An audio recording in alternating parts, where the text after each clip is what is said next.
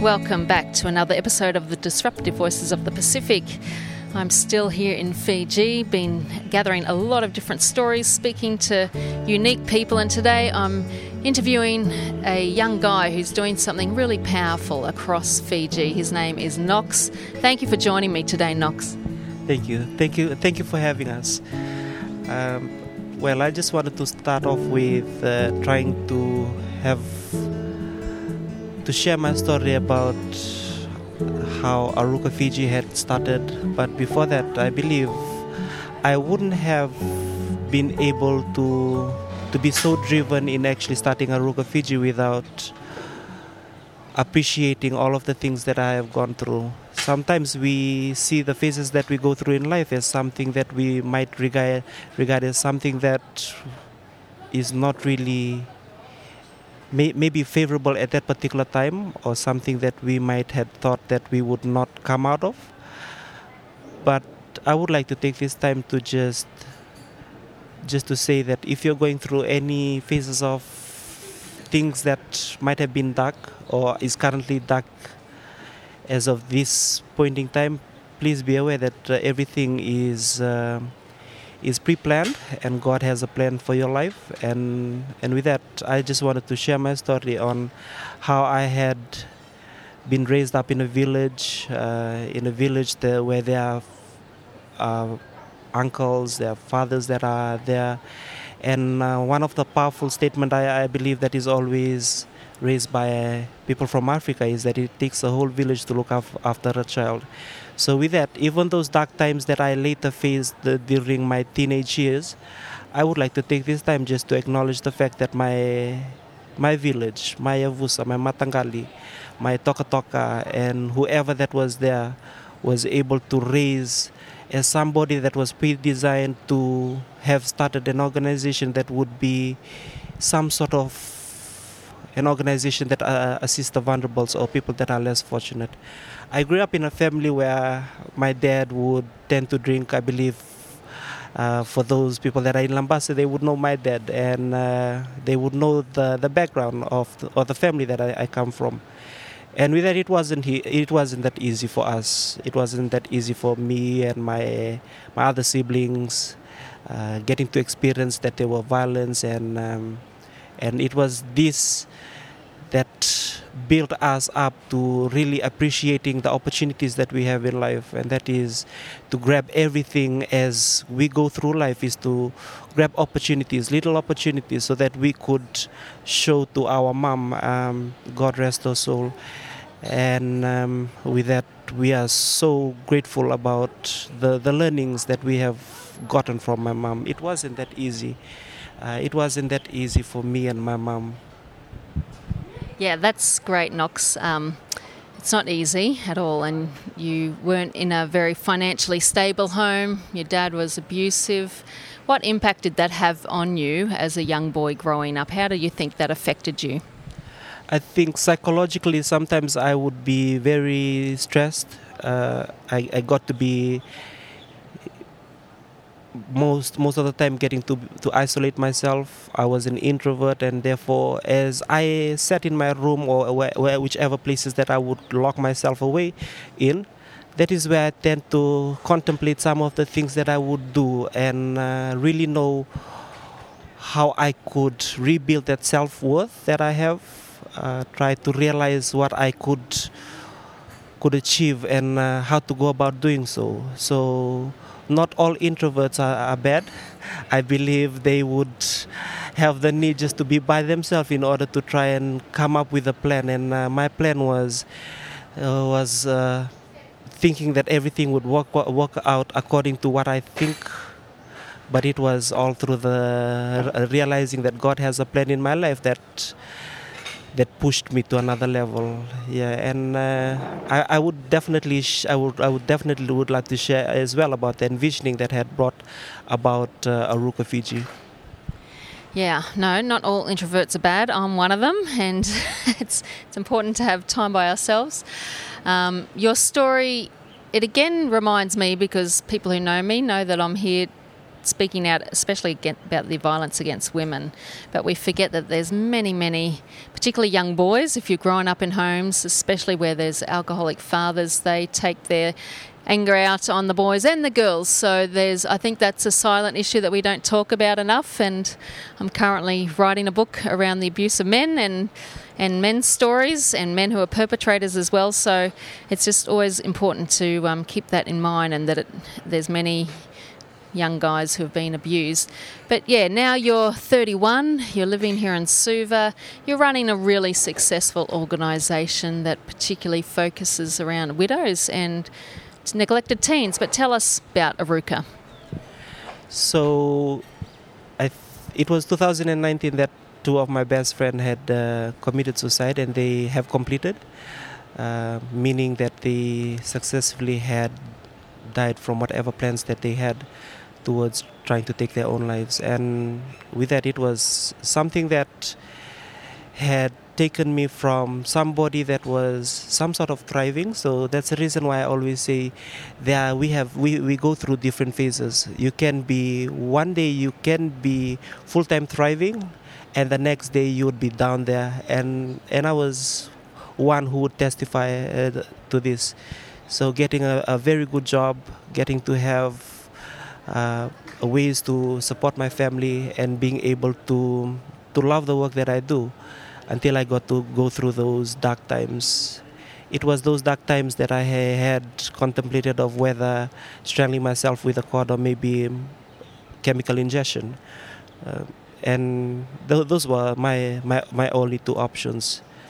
But then it was getting to have friends and the social platform, social positive network that I had, that had built up my confidence. And that's the reason why I think the reason why we consistently have abandoned teens that comes in, and we provide them with this psychosocial support.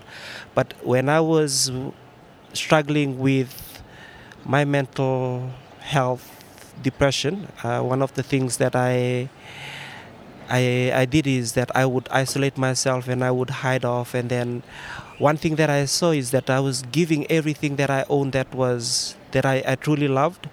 So everything was meaningless, I would say. But then when I went through a rehabilitation where we had a grief and loss counseling session, everybody sat in a circle, and that's when we have finished our session, and I have really accepted, way deep within my heart, I had accepted the fact that I really have a purpose in life, and for me to try and work in accordance to implementing positive changes in my community, or even to the people that is within my circle, I heard an inner voice, and that inner voice said, you're going to be looking after needy widows and abandoned teens. And I didn't even know who are needy widows. I know widows, but I don't even know how widows would become needy, or what are some of the sense of the requirements that they would have to categorize them in that needy state. And even for abandoned teens, I didn't really know until I got to meet up some organization that I have gone into as a form of courtesy visit. Aruka. Yeah, sorry. We'll just interrupt every now and then with a question.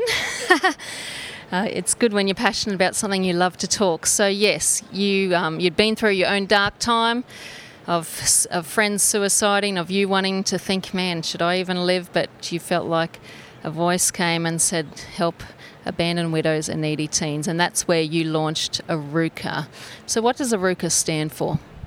So when I was in Vision, we started off with FN for RFL, which is Fiji Network for Restoring Family Links. So I believe when I came up with that name, it was just because of the psychological and psychosocial support that I have always been working under. So it started off with FN for RFL, Fiji Network for Restoring Family Link, and then we had the need to pray about it, given that a lot of our street dwellers were unable to pronounce the word.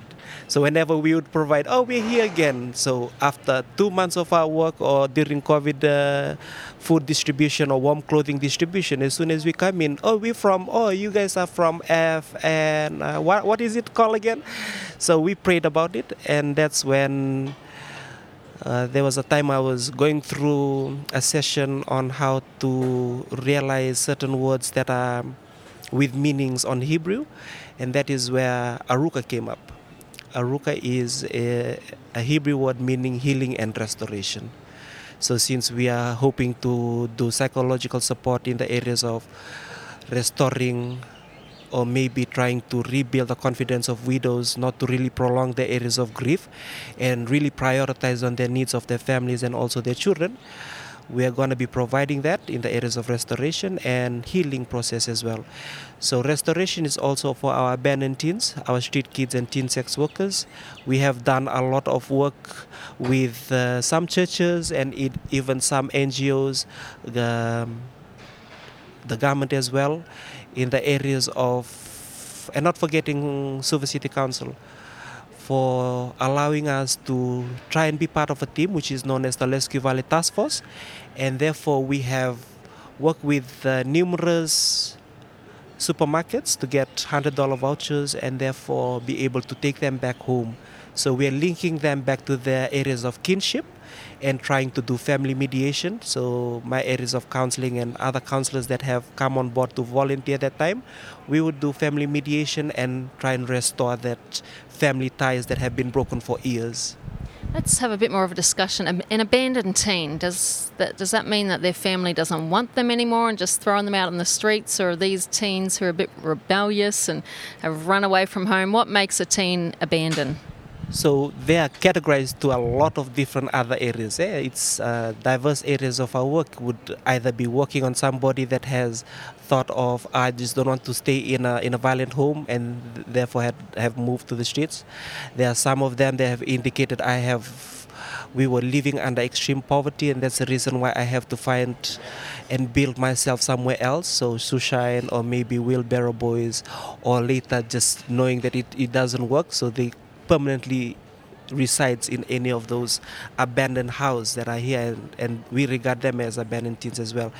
And there are some that we would say that are just pure rebellious, and we would definitely work with them in the areas of, okay, if you're working with us, you have to know that we go in accordance to rules. If you know that these are rules that you would continuously break, and then you would lose our trust.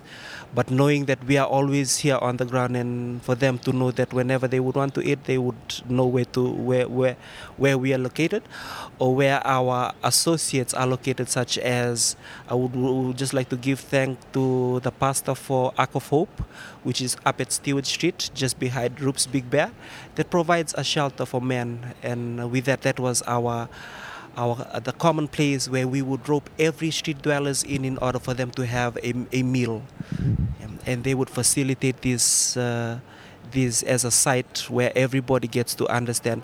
We are not going to be taking them because the processes of taking them back home is a little bit, it is quite long. So maybe we would just rope them in a church and just feed them there. And during COVID, since there was a lot of movement restrictions and a lot of people that were not allowed to eat or provide food on the streets, that is where the police with us and other organizations that are part of the Lesque Valley Task Force that had really initiated ways of working around what would work. And what would work was working with the Ark of Hope Church in order to provide for the less fortunate. It's great to hear that churches are partnering with you. We need a lot more, don't we? How many abandoned teens are we looking at across Suva? Is it a few or hundreds, or do you have an idea of the numbers out there? So as we started off with the COVID distribution of warm meals, it started off from 24, phase 1, and then as the weeks go, the numbers increase. So it went to 45 and then to 65, and now that we have the database of all street dwellers, I would say it's over 228 or 29 that we have managed to identify on the ground, and the ones that we are currently working with. But we have seen that our teen sex workers have really increased during COVID, and these are some of the things that I've also been getting the information I've gotten the information from other organizations that works with street dwellers, not really street dwellers, but mostly specifically on teen sex workers. And that was the only number that increased during COVID. Is that because of poverty that teens are just going out and selling their bodies? Yeah, I think would mainly be I think it's mainly because of the financial difficulties that they would have to endure during the stages of COVID, and most of them had people that were influencing them on the ground. So there were teen sex workers, or maybe they were already established sex workers that were there that were friends with other dropouts, and these dropouts were trying to figure out what are some of the things that they would do so that they would not really stay in that stage of living under extreme poverty. So they would either already be rebellious and also finding a way to be financially stable, and that was the only option for them. Yeah. Now let's have a discussion about the widows as well, because a needy widow. What is the difference between a widow and a needy widow? So we have our widows that are actually well provided with pensions from their husbands, and those that are able to provide for themselves financially, and maybe some of them that are already has a house and their family members are abroad and are supporting them. And we have needy widows that are mostly centralized within heart homes or a low accommodation sites. And this is I would like to also thank Heart Homes for doing a perfect job in actually working with us to identify some of our members that we were able to assist. Our needy widows are mostly the ones that consistently grieve over the loss of their loved ones and have never really gotten to really prioritize on other things, such as the going back to pursue other education or career path that they would want to be a part of. So we see them suffering, and even communities see them suffering, but they disregard those phases, those dark phases that they go through. We come in as Aruka in order to try and rebuild those confidence, for them to allow that they could go through those 7 stages. But I believe for all psychological personnel or maybe counselors that are around, they would definitely know that the number of that 7 stages have increased. Yeah, so the stages keeps on increasing, and the last stage of that is just to accept. And we come in the areas of acceptance, accepting them for who they are, what kind of lifestyle that they're living, and trying to make sure that they move away from that and really prioritize on themselves. What are their goals? What are they optimistic about the future, or maybe for the future of their children, and trying to prioritize on that. Because more we get to preach on child's right, more we get to preach on domestic violence, more we get to preach on some other health and social issues, whereas the widows that we have are never recognized. They are there in most of the village. They are there in most of the communities that we're in. And it's just the art of caring and showing compassion towards them who are there in the community that works. It works for them, and it definitely would work for the works that we consistently try and do for Aruka Fiji as well. Yeah. Now you're all over Fiji, aren't you?